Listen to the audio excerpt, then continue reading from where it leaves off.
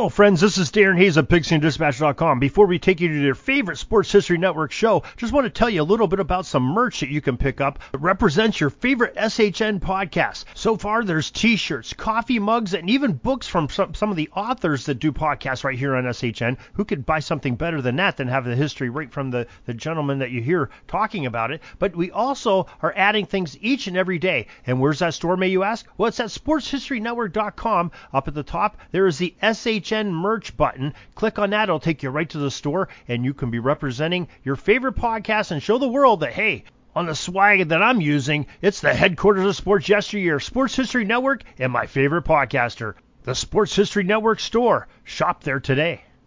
This podcast is part of the Sports History Network, your headquarters for the yesteryear of your favorite sport. You can learn more at sportshistorynetwork.com.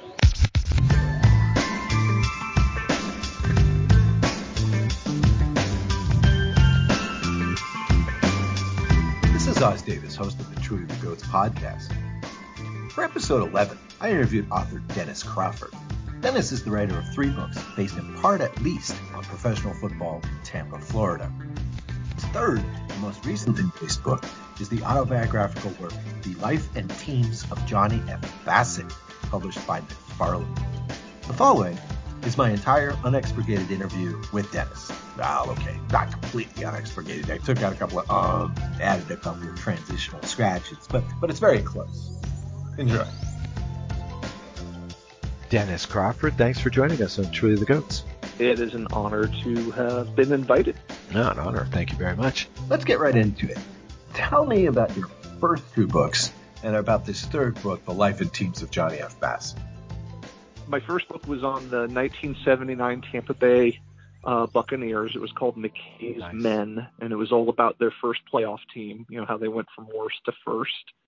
And then I did a follow-up book also on the Buccaneers called Hugh Culverhouse and the Tampa Bay Buccaneers, because I discovered that even though the team was awful, their owner was a fascinating man, deeply flawed, not a good football owner, but just an amazing mover and shaker in the NFL, and I did not realize how much power he wielded in the NFL. So that was my second book.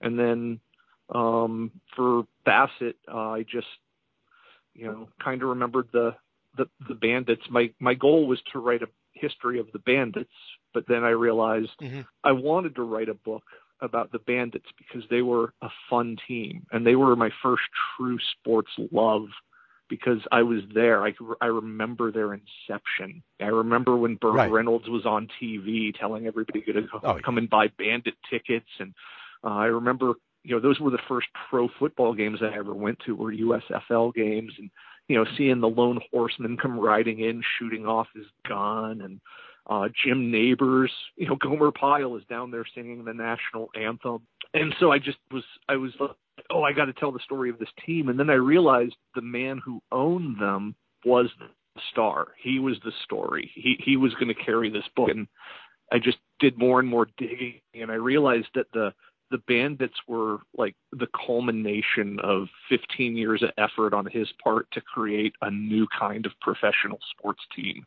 And then also there's just like that Greek tragedy part of it, that, the Bandits died as he died. I was like, my goodness, you couldn't, a Hollywood scriptwriter wouldn't have been able to create somebody like Johnny F. Bassett. He had to have just been born, so that's where I went. I wanted to learn as much about this maverick as I could, and hopefully people will enjoy his story, because I think people will find themselves in all of his efforts. PR material for your book calls Bassett one of the most influential sportsmen of the late 20th century. Now, I realize you don't write the press material for your own work. However, can you expound upon that statement a little bit, especially given that Bassett never really played on any professional level? Yes. By influence, what I mean is, did he make or instigate change? And from that regard, Johnny F. Bassett did. Although his teams never won a playoff series or won a championship, of any kind, the modern NFL and NHL were forever altered by the efforts he put into upstart leagues. We have teams playing hockey in cities such as Tampa Bay and Dallas and Raleigh, North Carolina. If Bassitt doesn't prove that he can sell hockey in Birmingham, Alabama, then I don't know that those teams are there today. The Buccaneers in Tampa have a pirate-themed football stadium now. It's like you walk into a Pirates of Caribbean set when you go to a Buccaneers game. In the 1980s, Bassitt brought to Tampa showmanship. He brought Hollywood to Tampa in the way of Burt Reynolds as his co-owner, inviting Lonnie Anderson to be part of the marketing team, playing up the Smokey and the Bandit genre of his co-owner, so that when you went to a Bandits game, it was almost like walking into a Hollywood set. So that's the influence that we get to. You compare and contrast in your book Bassitt and P.T. Barnum. Now, of course, this is an old comparison. I mean, even in the book, you quote Bassitt's son as saying that people called him the Canadian Barnum. What's that comparison in brief? Well, Barnum has a bit of a mythology about him. It's one of those things where it's apocryphal, and I don't know that it's accurate, that he really did say there's a sucker born every minute. But he did sell humbug. He sold spectacle. Whether you're talking about claiming that Josie Heth was a 118-year-old nursemaid of George Washington when he put her on display, or any of the amazing things he put in the American Museum, he was selling an experience to his audience and leaving it up to you to determine whether or not it was factual. And Bassitt, in the beginning of his career, was viewed as a Barnum-esque figure. I found that a little unfair in that he wasn't selling humbug. He wasn't conning people, so to speak, the way that Barnum could, but he was trying to sell sports as spectacle. He felt that the ticket buyer deserved more than just a game for the price of their admission. They deserved a full sensory experience. Bassitt's first foray into the world of professional sports management was his sort of attempt to organize an Indy car race within Toronto city limits, including laps, I guess, around the Toronto Argonaut Stadium. Tell us in brief how that went. It did not go well. It was Bassitt's first introduction to the labyrinthine nature of civic politics in Toronto at that time. Ontario had built a wonderful facility just outside of the city limits called Mo Sports, where IndyCar races were being held. But Bassitt saw a Grand Prix style race held in Montreal and decided, I want something like that for the city of Toronto. Toronto is a barren sports landscape when the Leafs are not playing. This is in the 60s, so you have Toronto Maple Leaf hockey, you got the Argonauts, and then Bassitt says you have 7 months of nothing else. And so he wanted to bring spectacle to the lakeshore. So he worked with various friends of his. They formed a small industry called Lakeshore Racing, and he established a 2.5-mile serpentine course right along the lakeshore of Toronto, including having not just going around Exhibition Stadium, but having the cars race over the playing surface of Exhibition Stadium. And many of his fellow citizens of Toronto were appalled by this, because you're going to take away our parklands and you're going to have this loud auto race just down the road from people's houses, and you're contravening the Lord's Day. And And Bassett's really trying his best to satisfy everything, saying, oh no, we're going to hold it later in the day. I'm not going to stop people from getting to church on time. It's completely safe. It's only this one day of the year. We're going to be able to bring 250,000 people here. It'll be a great show. And he just slowly loses each battle going forward. And I think he becomes relatively chastened by the experience. You know, he had hosted a couple of races. He and his father with the Toronto Telegram hosted the IndyCar races at Mosport. So this kills off his dream of a big race. And what's ironic is that shortly after Bassett dies in 1986, a course very similar to that is instituted, and I believe it's the Molson race. But shortly after Bassett dies in 1986, a course similar to the one he designed is used for an IndyCar race on the lake shore of Toronto, and they actually award a trophy in his name to the winner of the race. So this is another example of his influence. He was just too far ahead of his time. The politics of Toronto in the 1960s had not caught up to somebody with that level of sporting imagination. But in 1986, Toronto had grown more cosmopolitan. You have the Blue Jays as well as the Leafs. You have a burgeoning race enthusiasts. You know, the Mosports Auto Park is used even more. It just took a while for the city to catch up with Bassett. Yeah, since Bassett's time, Toronto has won 2 World Series and 1 NBA championship. The Leafs may finally be becoming relevant again, and the Argonauts, who were the big draw, are almost irrelevant now. Quite a flip there in Toronto sports history.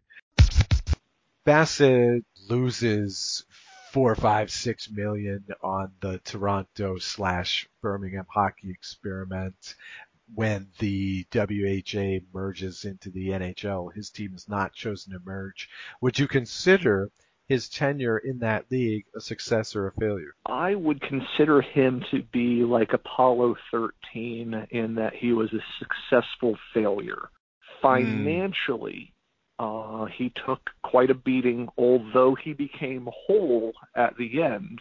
When the NHL and WHA merged, those teams that were not invited along did receive financial settlements, and those settlements helped him not only pay off the debts he accumulated with the Toros and Bulls, but also those he was still carrying over from his World Football League adventure. Now, the reason why I say successful as opposed to failure is because he did prove some very important points. He did prove that even in Toronto, the spiritual center of hockey in English-speaking Canada, it would support a second team. Attendance wasn't really a problem. He was getting close to 10,000 per game in Toronto. The issue was not being able to find an arena of his own.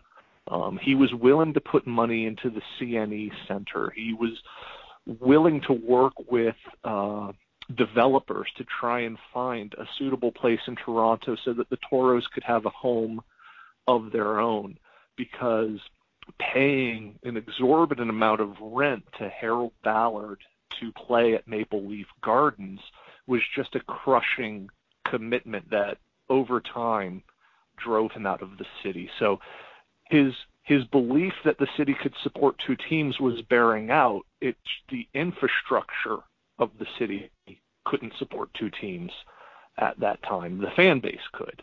And he was also accurate in his belief that a European style of play would appeal.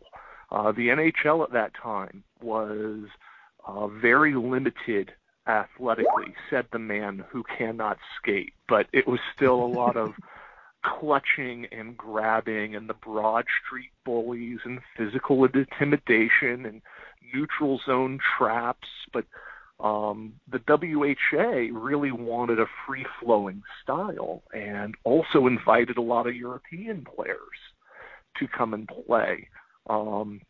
European players were looked down upon at the time by the NHL as being too finesse-oriented and not physical enough. And Bassett reaches out and brings Vaclav Nedomansky and Richard Farda from Czechoslovakia. He helps them defect to Canada to bring their style of play.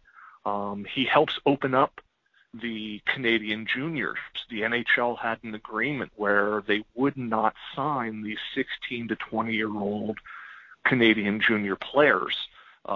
It was actually Colleen Howe, Gordie Howe's wife, who found a loophole that allowed Marty and Mark Howe to play for the Houston Aeros. And once that loophole was opened, Bassett dove through with both feet and was signing as many of members of the Toronto Marlboros, the junior team, the very popular junior team in Toronto, also known as the Marlies, getting Wayne Dillon to sign. Wayne Dillon, people had been dreaming about what it would be like when Wayne Dillon would finally put on a Maple Leaf sweater, and Johnny Bassett swoops in and puts a Toro sweater on him instead.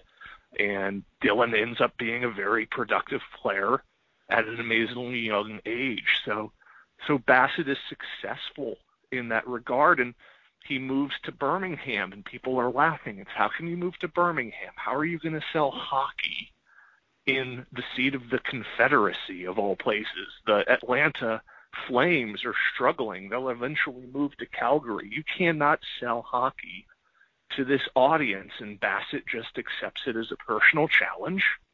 And within 2 years, you've got 12,000 people with very thick Southern accents going, "That's icing!" Or, chanting defense. Johnny Bassett, his son, also John Bassett, was claiming this is the first time he'd ever gone to a hockey game and heard people chanting defense like they were at a Crimson Tide game. And so Bassett proves that he's right again. The failure is that Bassett's proving that he's right alienates him from many of the powers that be in the NHL, particularly Harold Ballard, who was the owner of the Toronto Maple Leafs. He took market share away from Harold Ballard, and you don't do that to Harold Ballard. You don't take money out of his pocket and expect to have a long and fruitful life in hockey. And so Bassett's not invited to join the merged leagues. So in that way, it's a failure because Bassett doesn't get the ultimate prize of an NHL franchise. But I'm thinking as a romantic and as somebody who loves these kinds of stories, he was really successful because now the NHL is in the South, and 18-year-olds and Europeans do regularly play in the NHL.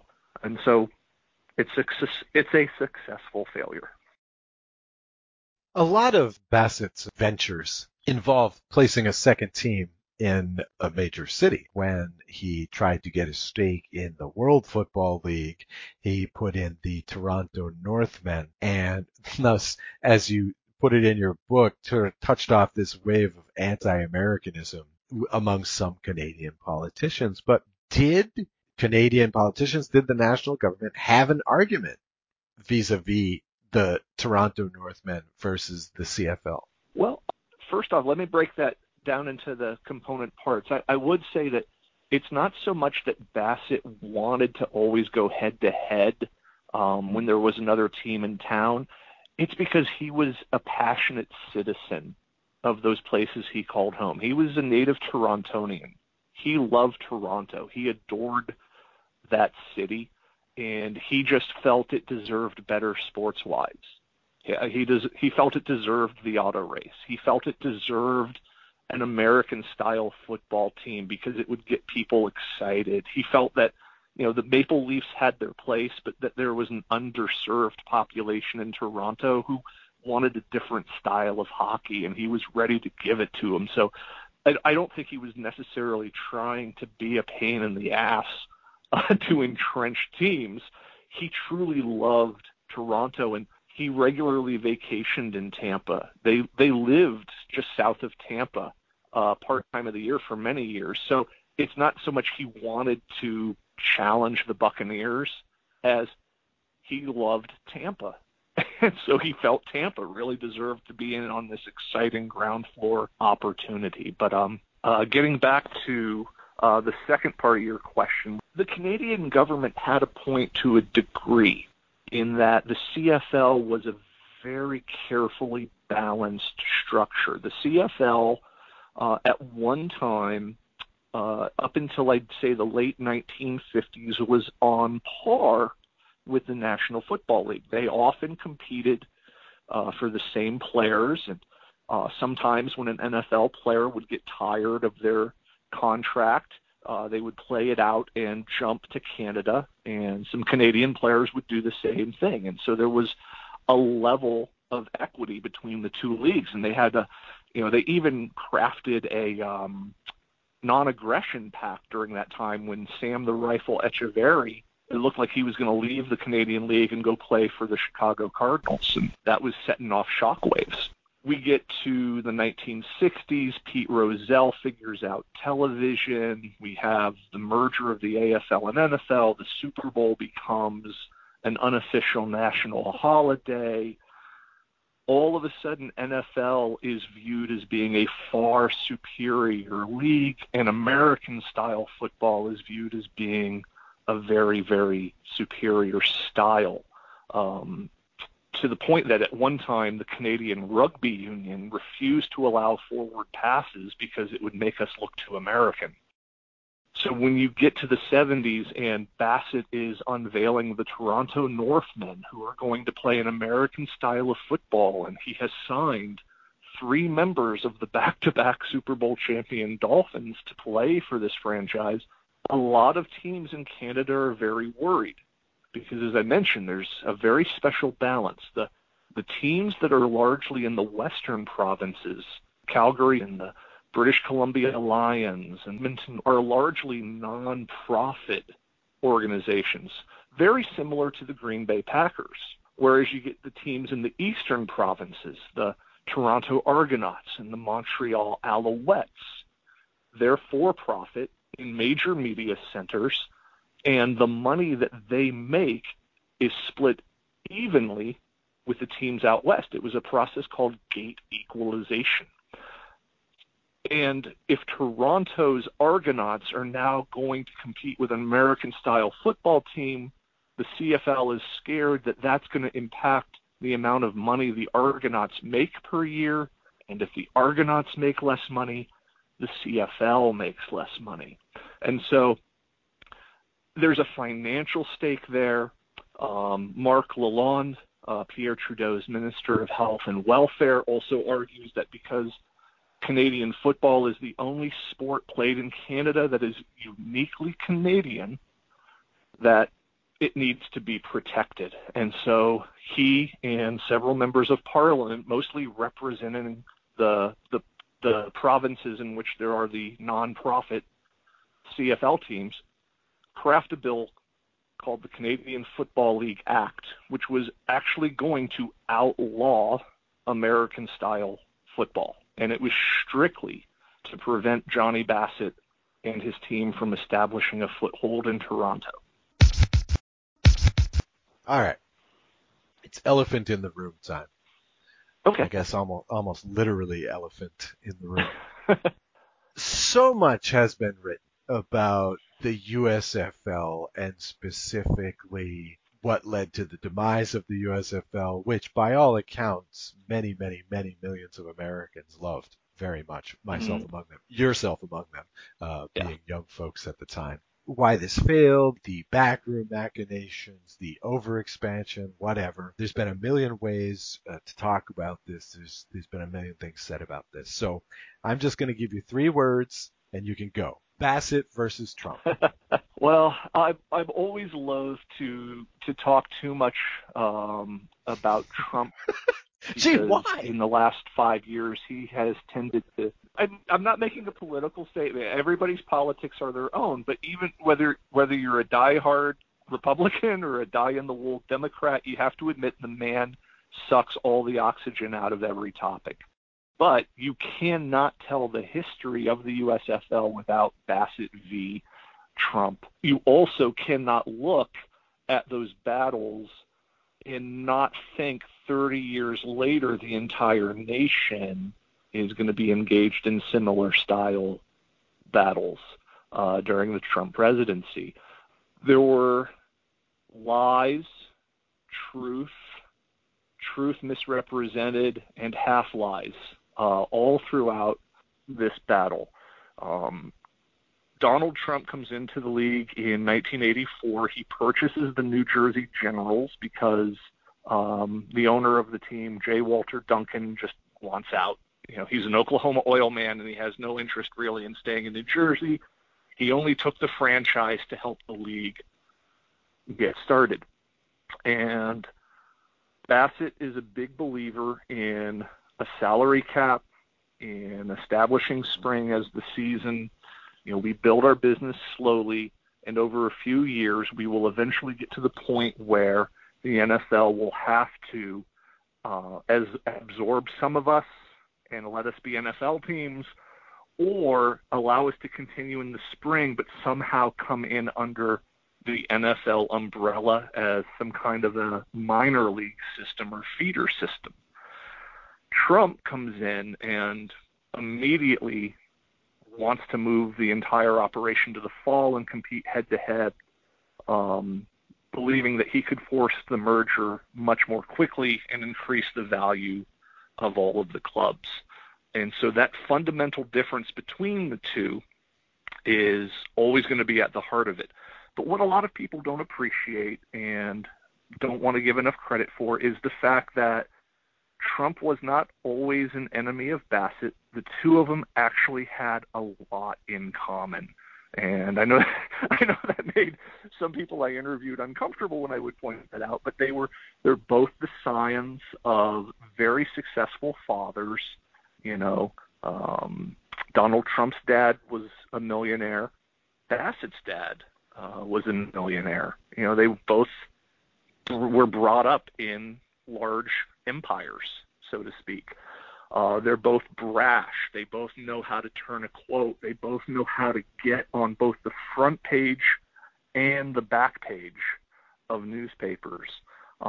Where they differ, though, is on their fundamental operating philosophy. Bassett was very blunt and honest and a straight shooter and always put the league first, whereas Trump was brash, would pretty much say anything that needed to be said to get his way, and would stab you in the back at the minute he felt you were of no more use to him. And so that starts this divide, because originally Bassett was very excited to see Trump come into the USFL because he saved the New York area franchise. And you cannot have a major sports league in the United States unless you have a significant presence in the New York area. And if Trump didn't come in, the USFL was going to lose that franchise. So they're friendly at first. But then when Trump starts advocating for getting rid of spring play, getting rid of salary caps, that's where it turns sideways. The name of the book is The Life and Teams of Johnny F. Bassett, author Dennis Crawford. Thanks for coming on to Truly the Goats. Well, thank you very much for your time. And I just want it to be said that Johnny F. Bassett was a dreamer, but he was a very practical dreamer. And I think we all owe a debt of gratitude for those people who didn't necessarily win on the field, but without whose efforts the games we love to watch today would be radically less than what they could have been.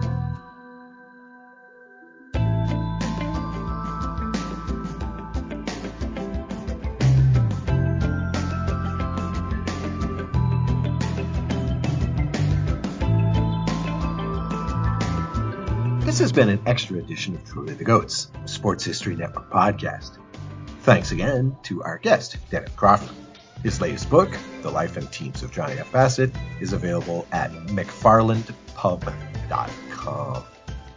Our theme song is Fun on Street, greatest remix of all time, produced by David Liso of Dynamo Stairs. This is Oz Davis for the Truly the Goats podcast. Until next time, stay healthy and stay historical.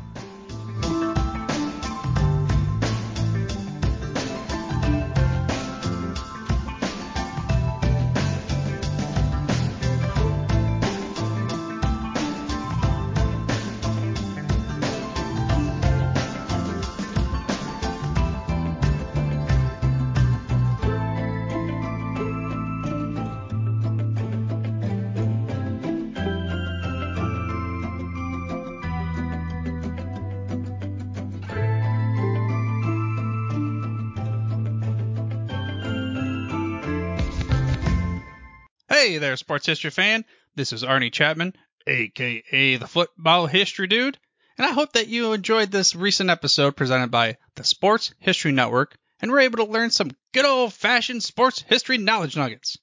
I started the Sports History Network back in 2020 with the mission to help podcasters find a community of like-minded sports history nerds, as well as helping aspiring podcasters to start their own shows. We have a little bit over 30 shows on the network right now covering all sorts of sports history, but as far as I'm concerned, we're just at the toothpick in the ocean moment, that can't even figure it out because there's so much more coming. We wanted to create the ultimate headquarters for sports yesteryear, starting with Podcast Network and our website, but we're going to continue to move into other mediums as well. And here's the cool part, because we want you to be part of our team. So if you're interested in starting your own podcast, or maybe being a guest on one of our shows, or who knows, maybe even writing an article for us over on the website.